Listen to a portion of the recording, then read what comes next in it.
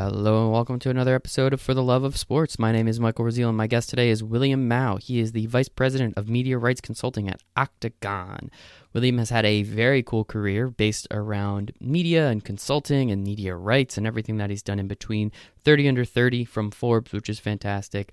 Studied at the London Business School, fantastic. Yale, fantastic. So he had a lot of information about media rights, how it works, what he does, and how he does it. So very grateful that I had the opportunity to chat with William. So without further ado, here is the show.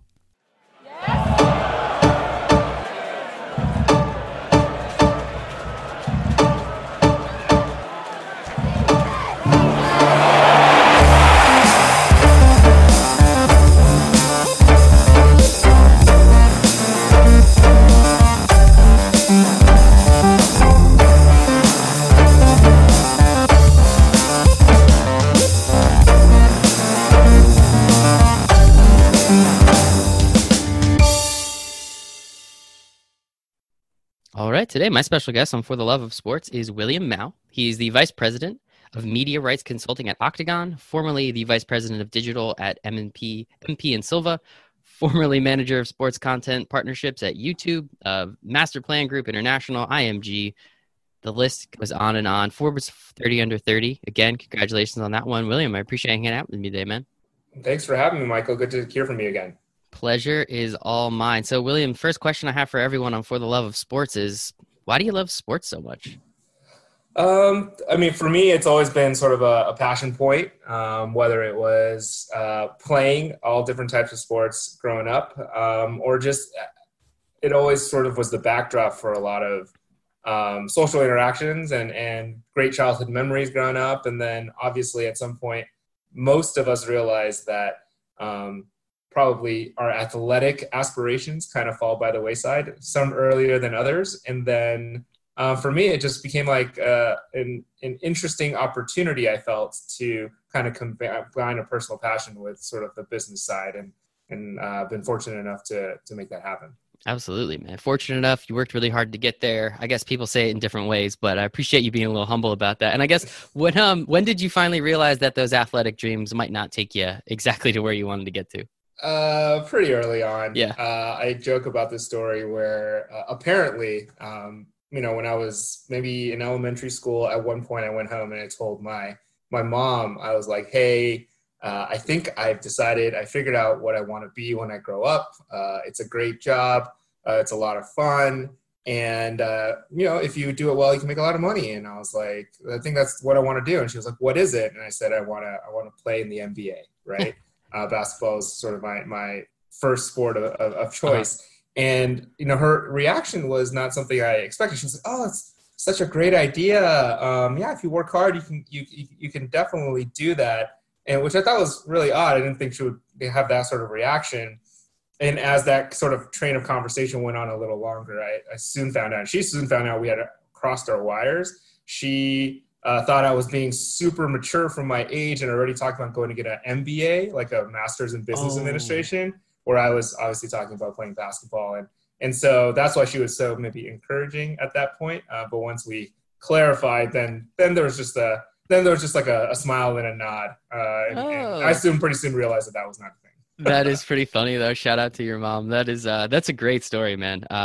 That is a pretty funny story, crossing those wires. And I guess NBA, I could see where she's coming from. I can't really blame her on that one. And it's funny how eventually you guys kind of got to the same point and realized, oh, wait a second, might not get to where we're trying to get to. So I saw that you studied psychology at Yale and strategy at the London Business School. So you've some prestigious places. You've been to some cool, pretty prestigious places. As you said, the passion was always there, but did you always want to work in sports? Was that kind of from the gun, like right out of college, like, all right, this is what I want to do? Yeah, I would say that in college, I think if you asked even some of my roommates or friends, that was always something that I kind of put out there, like I would love to work in sports someday. Didn't know exactly what. I think maybe during that time, the most relevant touch point for most people was, the movie Jerry Maguire, right? So everyone was talking about being a sports agent when you said you wanted to work in sports. And my sort of college summer internship focus really was trying to make that happen, right? So one summer worked for like a basketball and football and soccer, those types of camps as a volunteer coach. Then one summer had an opportunity to work for sports agent Josh Wright out in Chicago for his group called Master Plan, which focused on a lot of football players, both in the NFL, but as well as in the Arena Football League as well. That then allowed for the opportunity to then get an opportunity the following summer to work with IMG and their new business development group. And then sort of maybe as you kind of referenced early on, there was sort of this period of time where I wasn't in the sports industry. And that was mainly on the advice of some of my mentors that I had over those summer internships, who were saying, look, yeah, the traditional sports agency route, a lot of folks may say you need to go get a law degree, but you soon find out that maybe that may not necessarily be even a requirement either. But they recommended like, hey, every organization is a business at the end of the day. And so learning some business skills, whether that is financial analysis or strategy development, or just learning how to work with executives or working for executives would be beneficial, so that you're not really starting from the very, very bottom of the rung. And so consulting as a industry and as a profession seemed to fit that mold and check that box in a lot of ways. And so that's how I ended up kind of focusing on opportunities in the consulting world, and did that for a couple of years, then used business school as an opportunity to try to pivot back into the space. Very cool. And so during those years, I saw a lot of it had to do with finance, I guess. So, shout out to you. I did finance for a couple of years, was not my thing. So congrats on sticking there as long as you did. But with that, like when you make that deliberate decision to say, okay, I understand that, starting from the bottom and making it all the way to the top in sports, it's a very long time. Not that that's a bad thing. And there's a lot that you have to do along the way. If you can kind of circumvent that and kind of go around, learn a skill in another place, and then kind of pop back in, when you're actually in it though, it's easy to say, okay, this is what I'm going to do. But when you're actually in it, was it difficult to say, all right, I'm actually going to take myself, I've done so much in finance and consulting and business strategy. How hard is it to actually take yourself finally out of it and say, okay, now I'm going to go back to the sports world where maybe the dollar amount's not as well, or maybe I don't know everybody and the network isn't the same. How did you kind of wrestle with that idea when you're actually coming back into the sports realm? Yeah, I think that's a very good question, because on the one hand, when it comes to working in sports, it's sort of chicken and egg, right? People are always looking for folks who have relevant experience, primarily having worked in sports. And so it's all about like getting that first job, because if you get the first one, then it more likely begets the next one and the next one. It's always the first one that's toughest.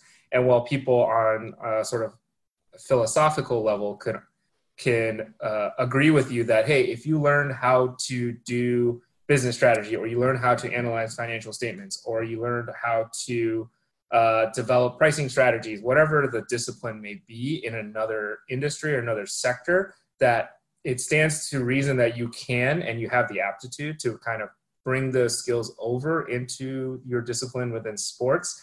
It's still sort of a relatively big mental jump for folks to take a chance on someone versus working with someone or hiring someone who already has proven that ability within the specific sector. So for me, it wasn't necessarily knowing exactly what I wanted to do in the sports space, but I felt that having worked in the consulting industry, and I think a lot of my colleagues, contemporaries and from that sector would agree, you feel very comfortable working on different types of problems and taking different approaches to solving complex issues. And so there wasn't the fear of not being able to demonstrate the value, but more so just finding the right fit. Mm-hmm. And in terms of the consulting industry, there's often different milestones and points in your career where you can decide to stay within your firm, look around, work within your client industry, or as a lot of folks do, maybe even look to go back to school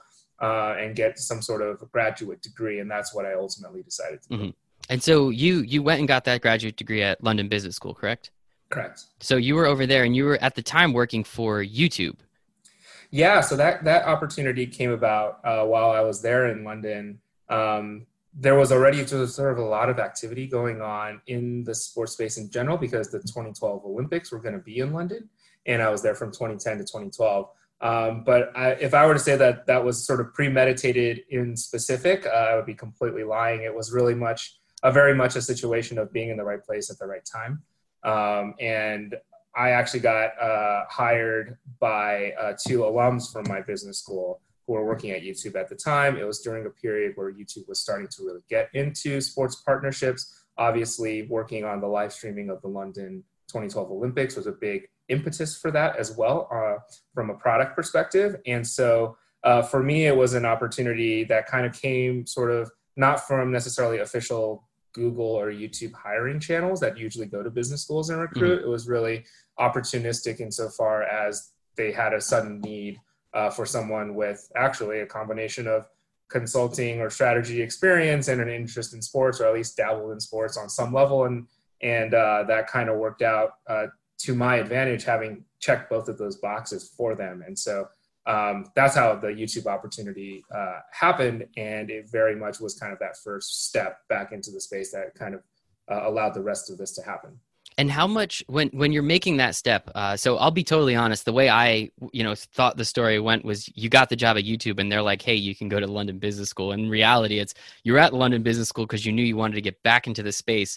And this incredible opportunity just came about in London. As you said, it wasn't premeditated, but you can lie. You could tell us it was. That's totally fine. And we'll believe you. And that opportunity comes about through, the networking. And what, that's one thing I know, within sports, it seems like this giant industry, but really everybody kind of is like 2 degrees, 3 degrees away from everybody else.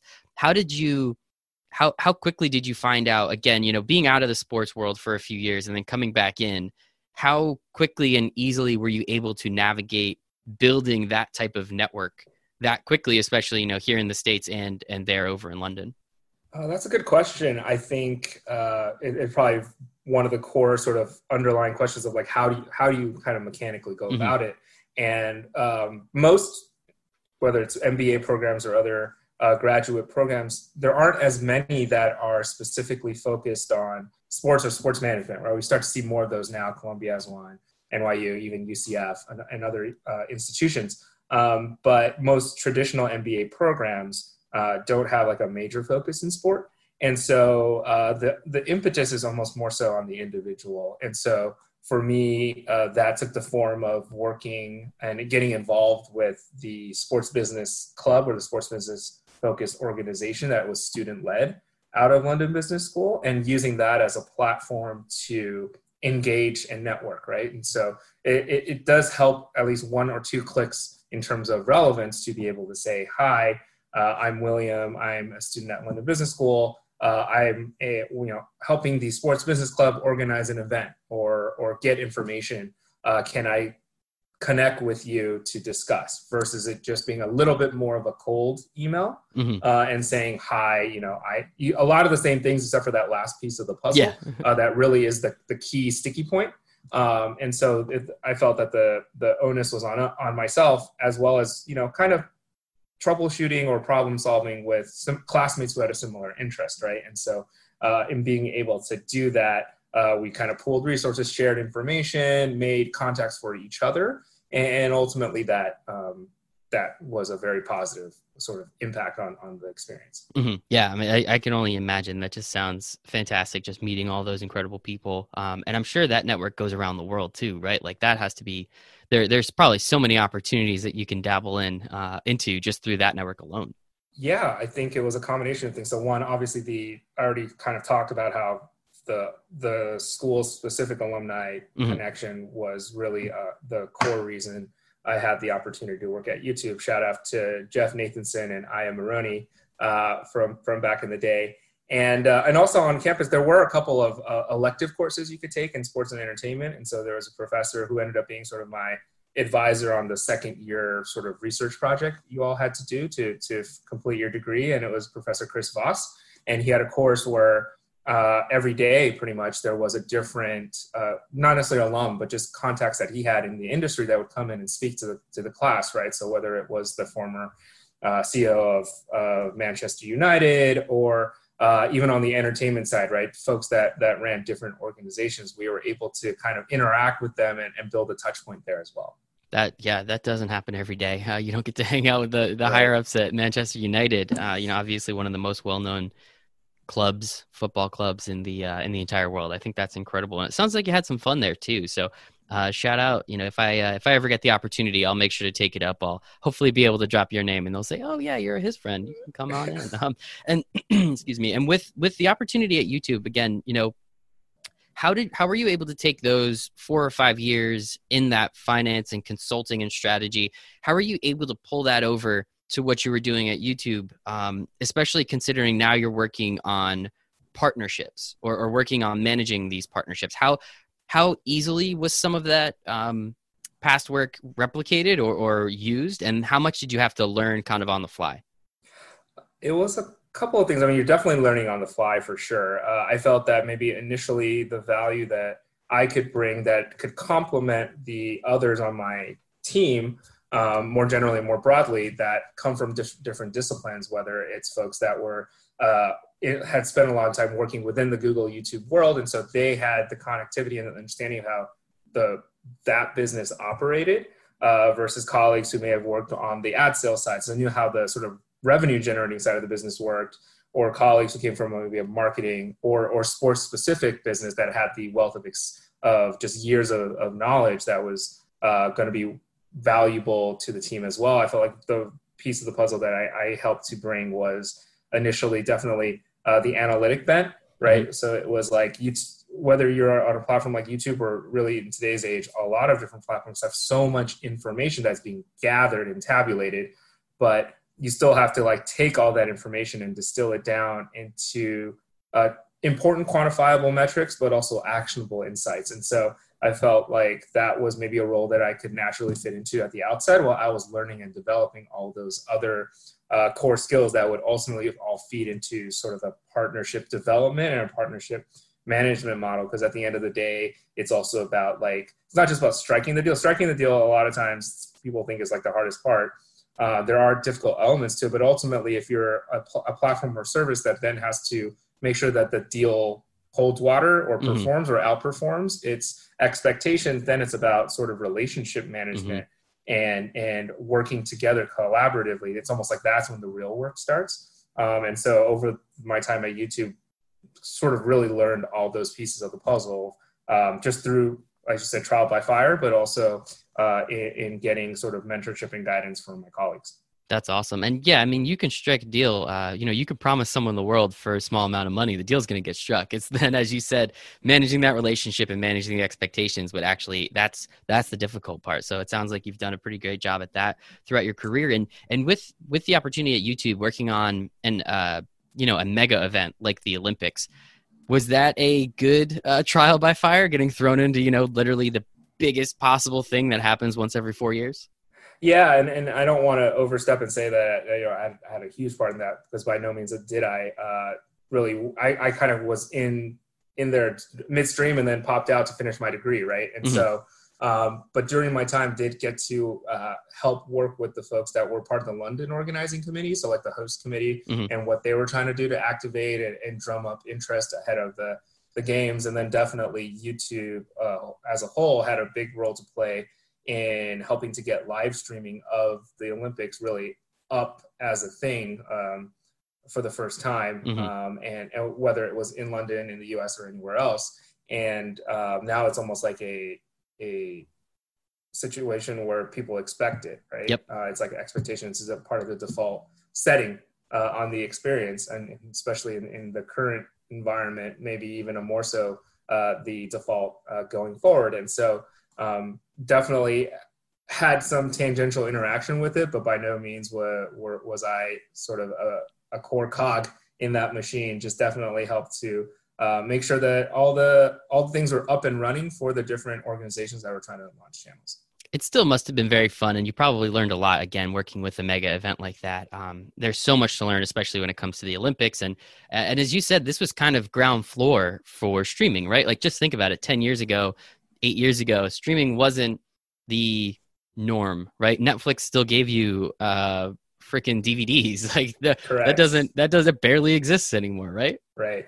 And like, so what was it like learning something that really didn't, like working on and learning about something that didn't really even have that much like thought connection to everybody else around the world. Like this is something practically brand new.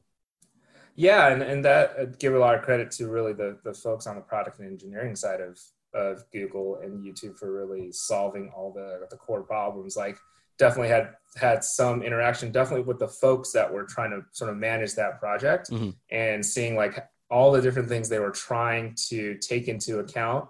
And usually with any service, whether it's YouTube or social media services, or even just very basic e-commerce platforms, right? You often don't hear about the 99% of the time when things are going well. You only hear about the things that don't go well, which oftentimes may just be like a small percentage, but also corner cases that you try to plan for every scenario and certain things just didn't work for whatever, you just didn't come into your consideration set. And so it's not just about like planning ahead and having the foresight, but it's also having the mechanisms in place to quickly solve problems.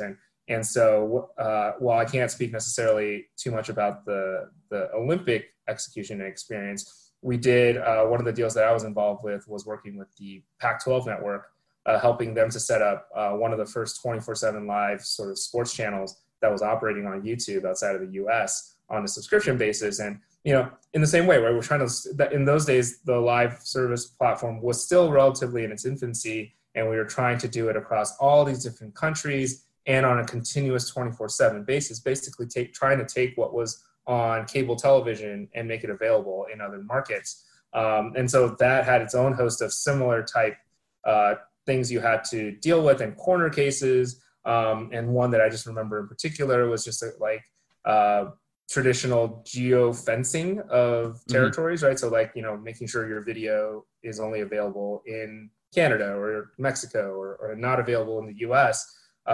You very rarely have to think about things like, you know, there are military bases for different organizations, different countries that are in these other geographic places, but technically are US territories. But like maybe the broadband or the IP connection that goes through those facilities doesn't recognize those political borders. And so like, oh, you're accidentally blocking a constituency that you're really trying to serve. And so those kinds of scenarios always pop up. And as much as you plan, you may not be able to solve all of them right off the bat. That is that is very interesting. Yeah, that's not something, you know, you would immediately think of off the top, but I'm sure that was quickly brought to your attention, and you guys got to deal with that when needed. So after London, you actually stayed with YouTube to work here in the States as well. What was this a promotion? Did you just want to come back home? What was the reason? I mean, staying with the company, obviously, you clearly liked what they were doing. How did that, you know, transition then happen back here over to the States? It was more of it was just an opportunity that opened up so I finished my business degree in the summer. Definitely stayed in London to experience the Olympics, and then just through that period of time, there was an opportunity on the North American team that opened up. And I had interacted through my time in London with the head of North America at the time, who ended up being my boss, Frank Golding. And so Frank and I chatted about whether it would be a good fit for me to come back to New York, whether I was interested in it, et cetera, et cetera.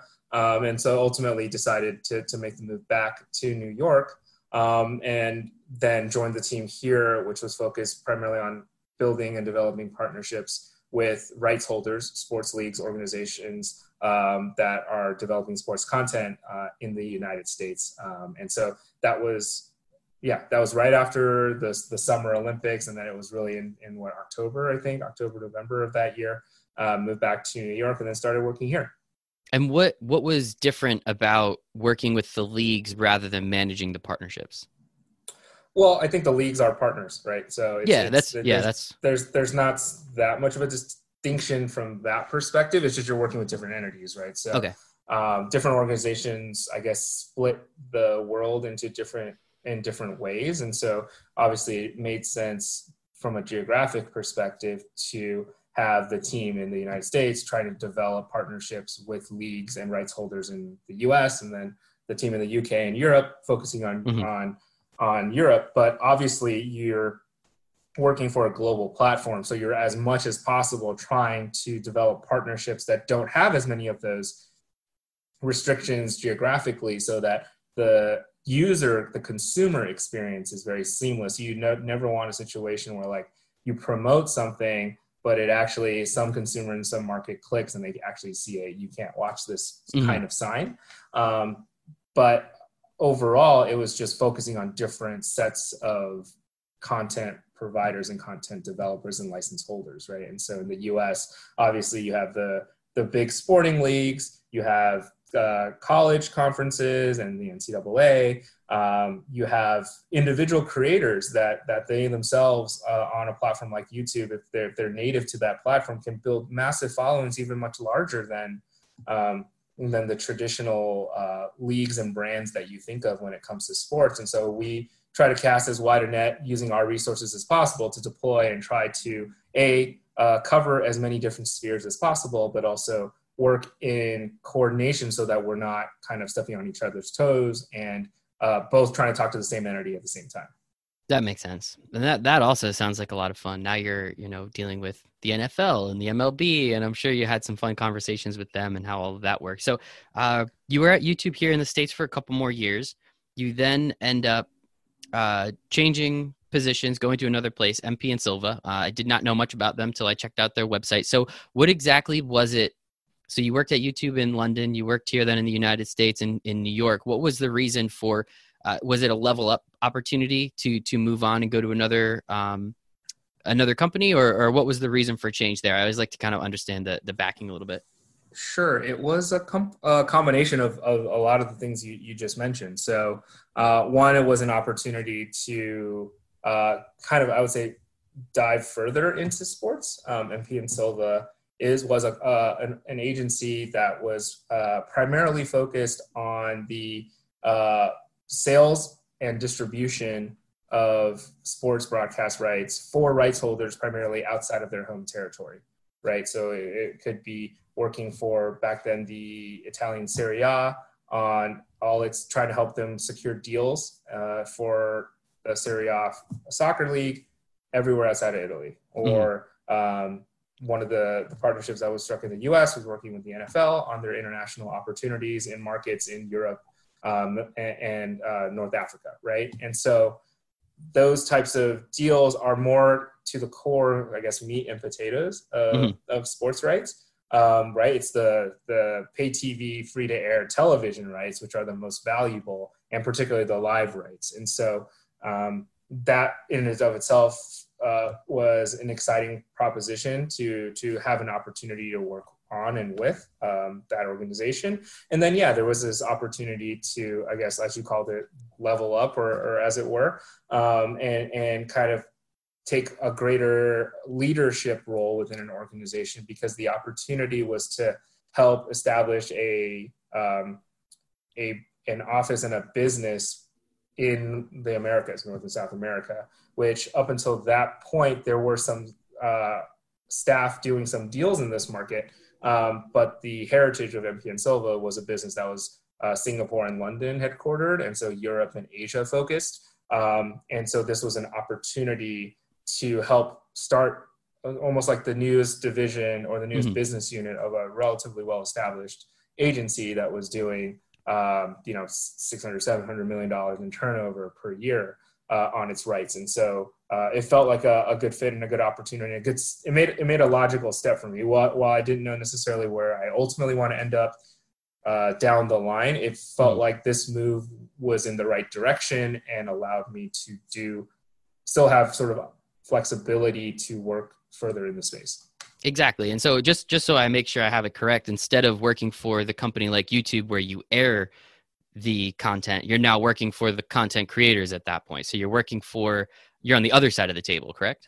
You're more so, think of us as like we were like a broker for the rights. And our core constituency were in many ways the same partners that we were trying to do deals with at YouTube, right? And so in the same way that YouTube would talk to the NFL, MP and Silva would talk to the NFL about their rights as well. But the role that those organizations are trying to play, and almost on some level the types of rights they may be trying to ask for in terms of their remit are very different. And to what you were saying, our role was to help strike a relationship with the rights holder that would allow us then to take their rights to market for them, sell them in a different territory to the broadcasters in that market, and hopefully make a margin, right? That's the end of the day what that business was, versus if you are a service or a platform like YouTube or a traditional cable sports network, you're acquiring the rights and the relationship so that you yourself can broadcast it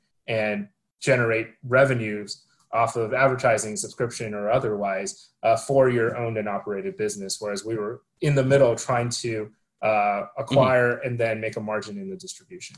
And that makes sense. Thank you for that little extra explanation. And so, as you said, I mean, so you're learning more about, I guess, both sides of the business, because that's just, you're continuing to grow as a person. And then you also now have this opportunity to grow, as you said, a business that's already doing 600-700 million.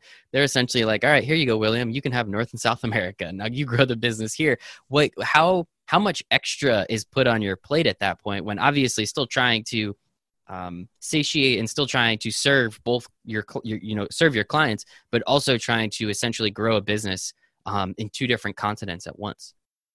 Yeah, it's a very that was part of the excitement of the opportunity, right? Like, I got hired by the new sort of head of Americas for MP and Silva, who was brought on to kind of launch the beachhead for their business in the Americas. And so by no means was it a one-man effort on my part. Of course. Definitely it was just... You're too humble, man. You're just way too humble. I appreciate you, trying to help where I can. And so it was a lot of different things, right? It was the core business, it was building the business, but also there was a lot of the nuts and bolts of running an operation. And so what that involved everything from like figuring out where the office should be. Like, we started out in a Regis office. And so it was like, okay, so at what point do we move from the Regis to our actual office? And where is that? Like, how big should it be? How many other people should we be hiring? What kind of roles do we need operationally to be successful? What parts of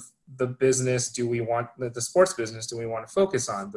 The company had a heritage in primarily the sports media rights part of the business. And while that is definitely going to remain a core component of the offering here in North and South America, what other pieces make sense given the dynamics of this market as compared to Europe or Asia? And so that was conversations. My role was to like try to figure out, is there like digital first distribution opportunities? Is there a business where we may ourselves want to retain some of the rights we've acquired and put up a service ourselves to directly accrue revenues?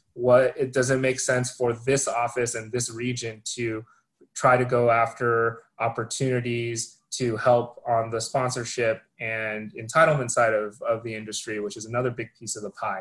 So does it make sense to help create new events in the soccer space, given the heritage that MP and Silva had as a distributor and broker of soccer rights around the world and having that expertise? And so it was not only about taking the core business and establishing it in a new market. It was about sort of building the actual staffing and operational model, as well as thinking through what other new business areas made sense. That sounds like a lot of fun. And how much, I guess, freedom and leeway were you and the rest of your team kind of given, especially understanding the market here as well as you already did? Like all decisions maybe they originate with us, right? Because we're on the ground. But as with all organizations, right, there is a reporting structure, there is a decision-making structure that you adhere to and you rely on, especially when it comes to those big decisions. Because at the end of the day, you have to get budget cleared for new staffing, or if you want to make that investment and rent out a permanent office and build it out, like you have to help spec out those costs and spec out the location. And then even if it is in the core business of, hey, just in the same way that our colleagues in Europe struck a deal with rights holder X, where there are certain economics tied to the underlying partnership, we're trying to do those types of deals here too, whether it's on the acquisition side where we acquire the rights we're able to then help take to market, or it's on the distribution deals. Ultimately, all those decisions have their own type of deal guidance Mm-hmm. processes that you have to go through, whether they're internal decisions or external commercial decisions. And so our goal was just to think of and bring all the right questions and opportunities to the table, provide our recommendation on why we think this is the right move versus not, and then feed into the macro business operations decisions about whether that investment or that decision makes sense and what the timing of it should be. Very cool, man. And how long were you at MP and Silva for? I think two and a half years, something like that, if I recall. That's pretty fantastic. And now we get to the fun part, right? Now you're at Octagon, one of the most well-known agencies, I would have to say, worldwide. Granted, I'm only here in the United States, so I'll assume at that point you're a media rights consultant there, VP of Media Rights Consulting. And so how did that opportunity come about with Octagon? This opportunity? This one was more the head of Americas at MP and Silva, Daniel Cohen, at one point.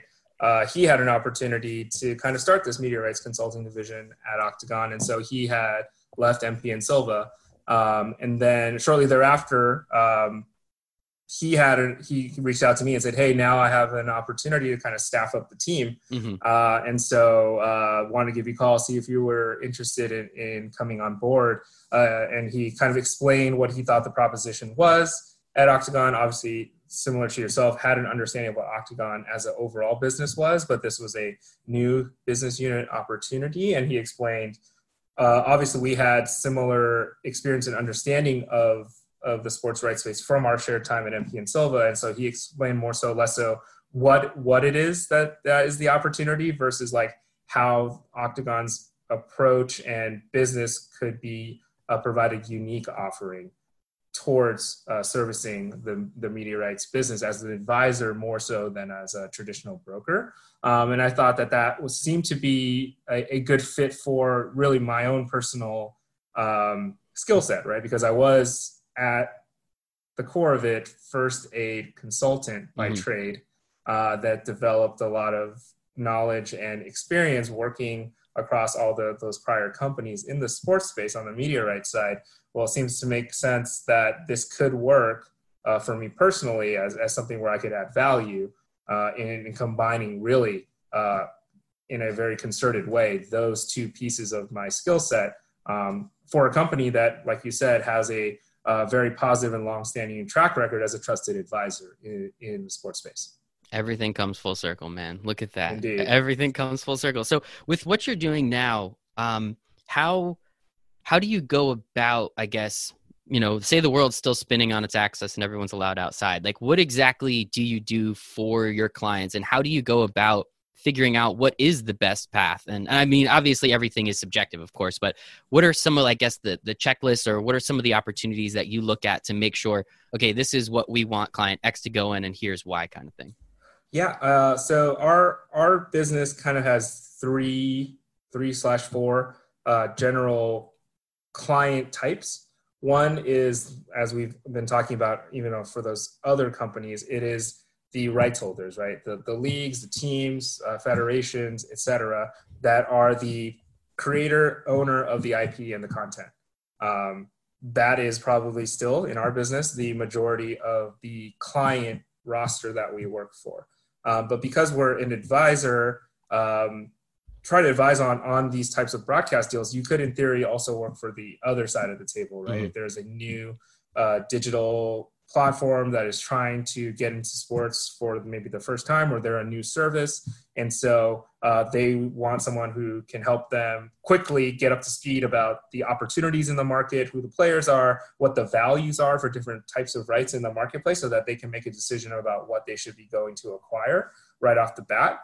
We've done that kind of work. And then third/fourth would be sort of the investment community. And so whether that is a private equity firm or private investors that are looking to make some sort of play in the sports and entertainment space, of which the media rights is the key component of the revenue driving side of that equation, they may bring Octagon in, not just our group, but also Octagon more broadly as a subject matter expert, in the same way that they might bring in a PwC to make sure the books aren't cooked.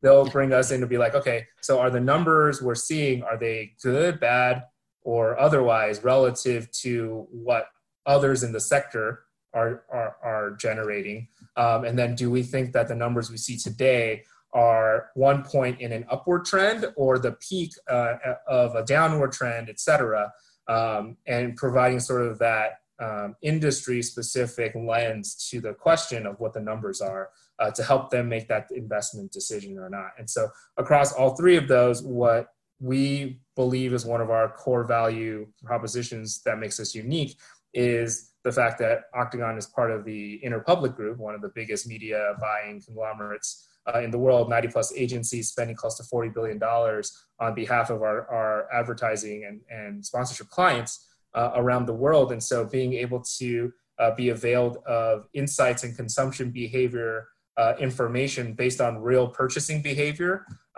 is pretty powerful, because then we can bring that as an underlying data component in addition to some of the stuff everyone could through subscriptions or research get, whether it's TV ratings or economic data from different sources, and bring that all together as the pieces of the jigsaw puzzle that feed into a model about what the value of content, different types of content is. Mm-hmm. And then that dictates what your strategy should be, right? Like if you think you are in a position where your current deals are below market value, then that gives you confidence potentially in the next negotiation you have.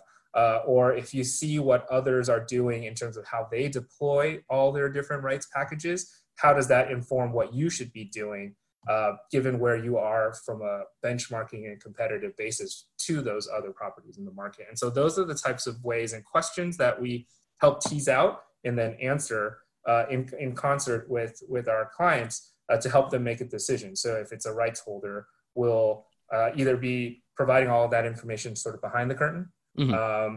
Ahead of their own direct conversations with the market, or sometimes they'll ask us to kind of sit with them on their side of the table, help them navigate, open doors, use our relationships along with theirs to get a successful deal done. And then on the extreme other end, it could be that we get brought in, as was the case with the Peruvian national soccer team, which was, hey, you guys are experts that can help us run a global sales auction tender process, help us engage the market, solicit interest, field the interest, answer questions about the rights we have on offer, help us evaluate the offers that come in, run that contest auction process, and then help us negotiate the final deal soup to nuts, in addition to providing the research.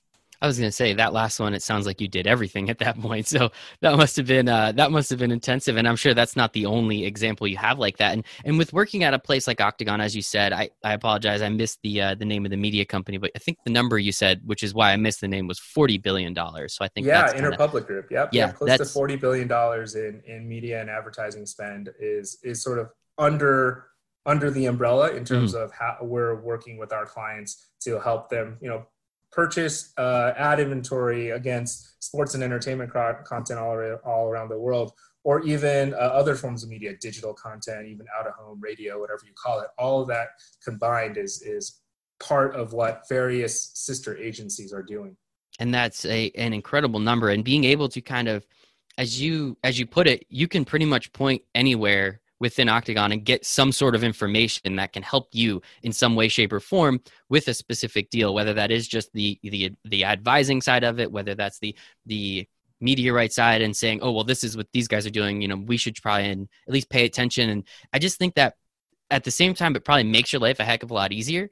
But at what point is it almost too much information? It just sounds like you can get your hands on every single piece of data out there. How do you kind of know? I mean, again, everything's subjective. Each client's different. But how do you know which is the most important to the specific clients you're talking to? I think it varies by case. I think we have a general sense, right? Mm-hmm. Just based on having done deals and understanding what was important as discussion points in those deals, as well as just what we know drives the price of a 30-second advertising spot on the Super Bowl versus Major League Baseball's All-Star game versus a regular season NBA game on Turner, right?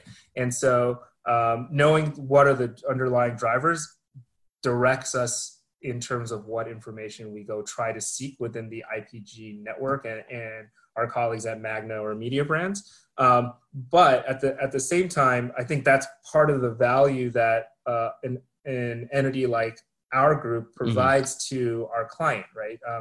A lot of the information I talk about, some of it is proprietary and internal to IPG, and that's unique value add. But we do also take in external sources, third-party sources, right? TV ratings in the US, you're going to look at someone like Nielsen or Rentrak Comscore because they're the ones that are measuring the TV boxes and the viewership, right? And so in that regard, that isn't technically an external data point, but and it's one that a league or broadcaster could acquire themselves. But part of what the value we bring is not only helping to source gather the information, but also synthesize and distill it down again into interesting insights, but more importantly, actionable insights. And I think that, bringing it to your point back full circle, that was the same type of role that, I and my colleagues at my consulting firm right out of college were being asked to provide as well. It's like, great, they are oftentimes like, here's all of our information, get what other information you want, help us figure out what's important. And so I think at the end of the day, that's what an advisor is tasked to do, right? It's to help distill and find the insights that can help you drive what's next. Yeah, and it's an awesome segue. I only have 2 more questions for you, so thank you for that. And with what's next, I mean, as what we're seeing right now, I don't want to spend too much time on coronavirus because we're not going to be in this situation until the end of time. I want people to be able to learn from you at any point in time. But at this point, as we're seeing, I mean, I think it's going to shape what happens in the future. I got a Twitch account and I have been watching people play NBA 2K League the last 2 nights because I've needed something. I need something in my life at this point. How are you seeing, I mean, especially coming from that digital background with YouTube being, having that digital background with MP Silva, what are you seeing potentially moving forward with some of these opportunities? And I mean, it was already happening with, Amazon buying, I can't remember whether it was EuroLeague or Premier League games for, incredible amounts of money. Like, how much are you seeing is going to some of these one-off providers, such as YouTube, such as Amazon, such as Twitch, versus kind of that, regular, CBS Sports or ESPN opportunities, and especially moving forward now with everybody getting even more acclimated with these programs? Yeah, I think that's kind of maybe 2 separate questions, right? Sorry, I'm not great at this yet. No problem. The first point you mentioned around like you yourself consuming more NBA 2K esque content in the absence, I'm assuming, putting in parentheses, in the absence of having the live sports to watch, you're finding something relevant, tangentially related in some way in terms of a touch point. And I think that behavior is something we're definitely seeing, right? Whether it's increased gaming and gameplay and just digital video consumption. That's one trend, obviously, in this current environment we're seeing, as is an increase in listening to things like podcasts. So hopefully more people tune into this as well, right, when you post it.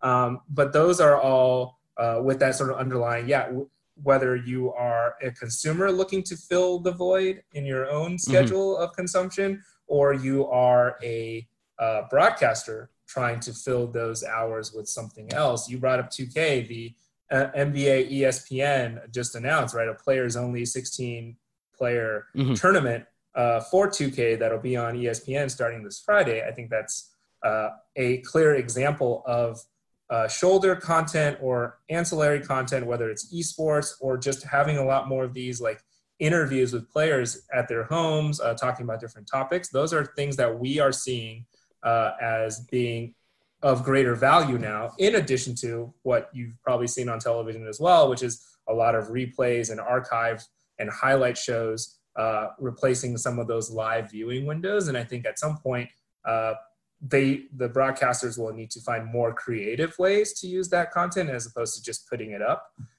versus as well as finding new content, such as a 2K example. And then, and to your second question around whether it's sort of the digital, that's like digital new media becomes a greater platform for traditional sports consumption. I think, we are continuing to see that. So whether it was what you mentioned with Amazon and their package of Premier League rights, or even Wimbledon and French Open type rights, Thursday Night Football here in the States, those are often cited as key examples. And candidly, Octagon was fortunate enough just before sort of this interesting period began of more stay at home and work from home environments. We were fortunate enough to work with the NWSL to help them secure deals with CBS and Twitch for their upcoming season. And so you're starting to see a lot of different entities on the rights holder side more seriously consider and even engage with those new media platforms. Mm-hmm. But at the same time, what's important to keep in mind is that the traditional sports broadcasters, sports networks are not just standing put, right? They are all developing their own services: ESPN Plus, CBS All Access, Bleacher Report Live, Gold Pass, and Peacock for NBC, just to name a few examples. So the traditional guys are also deploying their portfolio of rights that they've licensed onto these new platforms as well. So as all of these things continue to happen and take place, especially in this current period of time, I think all those things together will just make it so that this new market becomes more and more of a thing,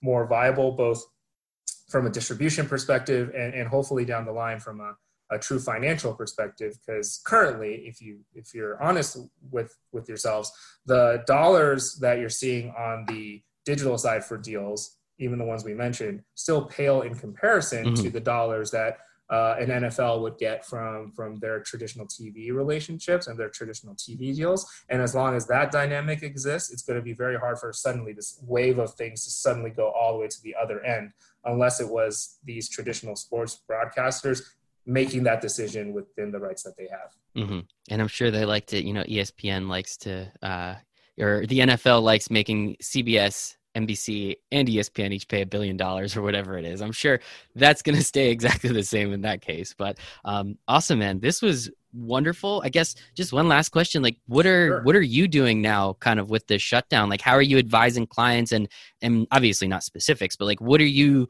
trying to do, especially knowing that we're, at least 30 more days before anything can happen, as of recording at least. And I mean, if we're all being honest, it feels like it's not going to be till like 4th of July that baseball is going to start. So how are you kind of dealing with this time and really helping clients understand what is happening and what can potentially go forward? Yeah, I think it's three general areas. One is the in reference to the question we just talked about, which is what other content can help fill the programming voids. And so that's a combination of talking with our clients and other parties in the market about being creative, right? And then bringing that creativity and developing it into an opportunity that then we can have conversations with broadcasters about who are the ones that need to kind of plug these holes. And so our role there is maybe to play as some of the grease in the machine to help mm-hmm. Connect the dots a little bit. The second part is working with our existing clients in two capacities. One is helping them with sort of scenario planning, right? And so it's saying, hey, yeah, we don't exactly know when seasons will restart or how long this will impact leagues and properties that start play in the fall.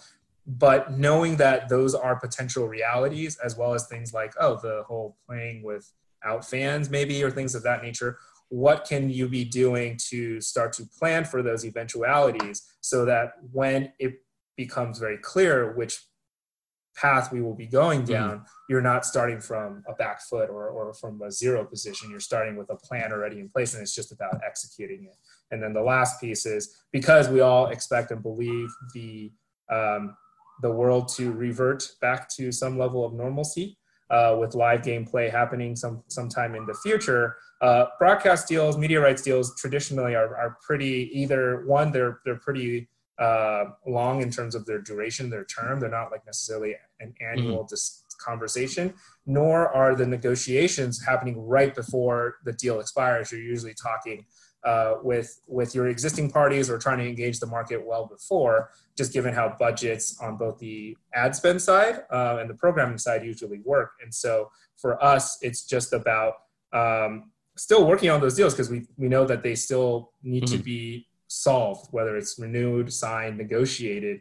And so we're still working on those as business as usual. That's probably the most business as usual part of our business. That's awesome. Thankfully, you can still get to keep doing what you do and what you're really good at.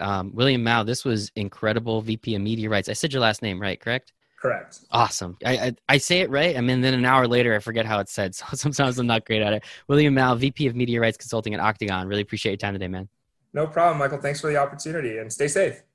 Thank you so much for listening to this episode of For the Love of Sports with William Mao. As I said, absolutely fantastic all around. So much information, so much to do, and I hope you guys learned a lot about him as well as what to do, how to do it, and a little bit about media rights. I think it's pretty cool too. So make sure to follow him on all of his socials. Everything is in the show notes. Please make sure to give us a 5-star review on iTunes, Apple, Spotify, anywhere else would be great too. We really appreciate it.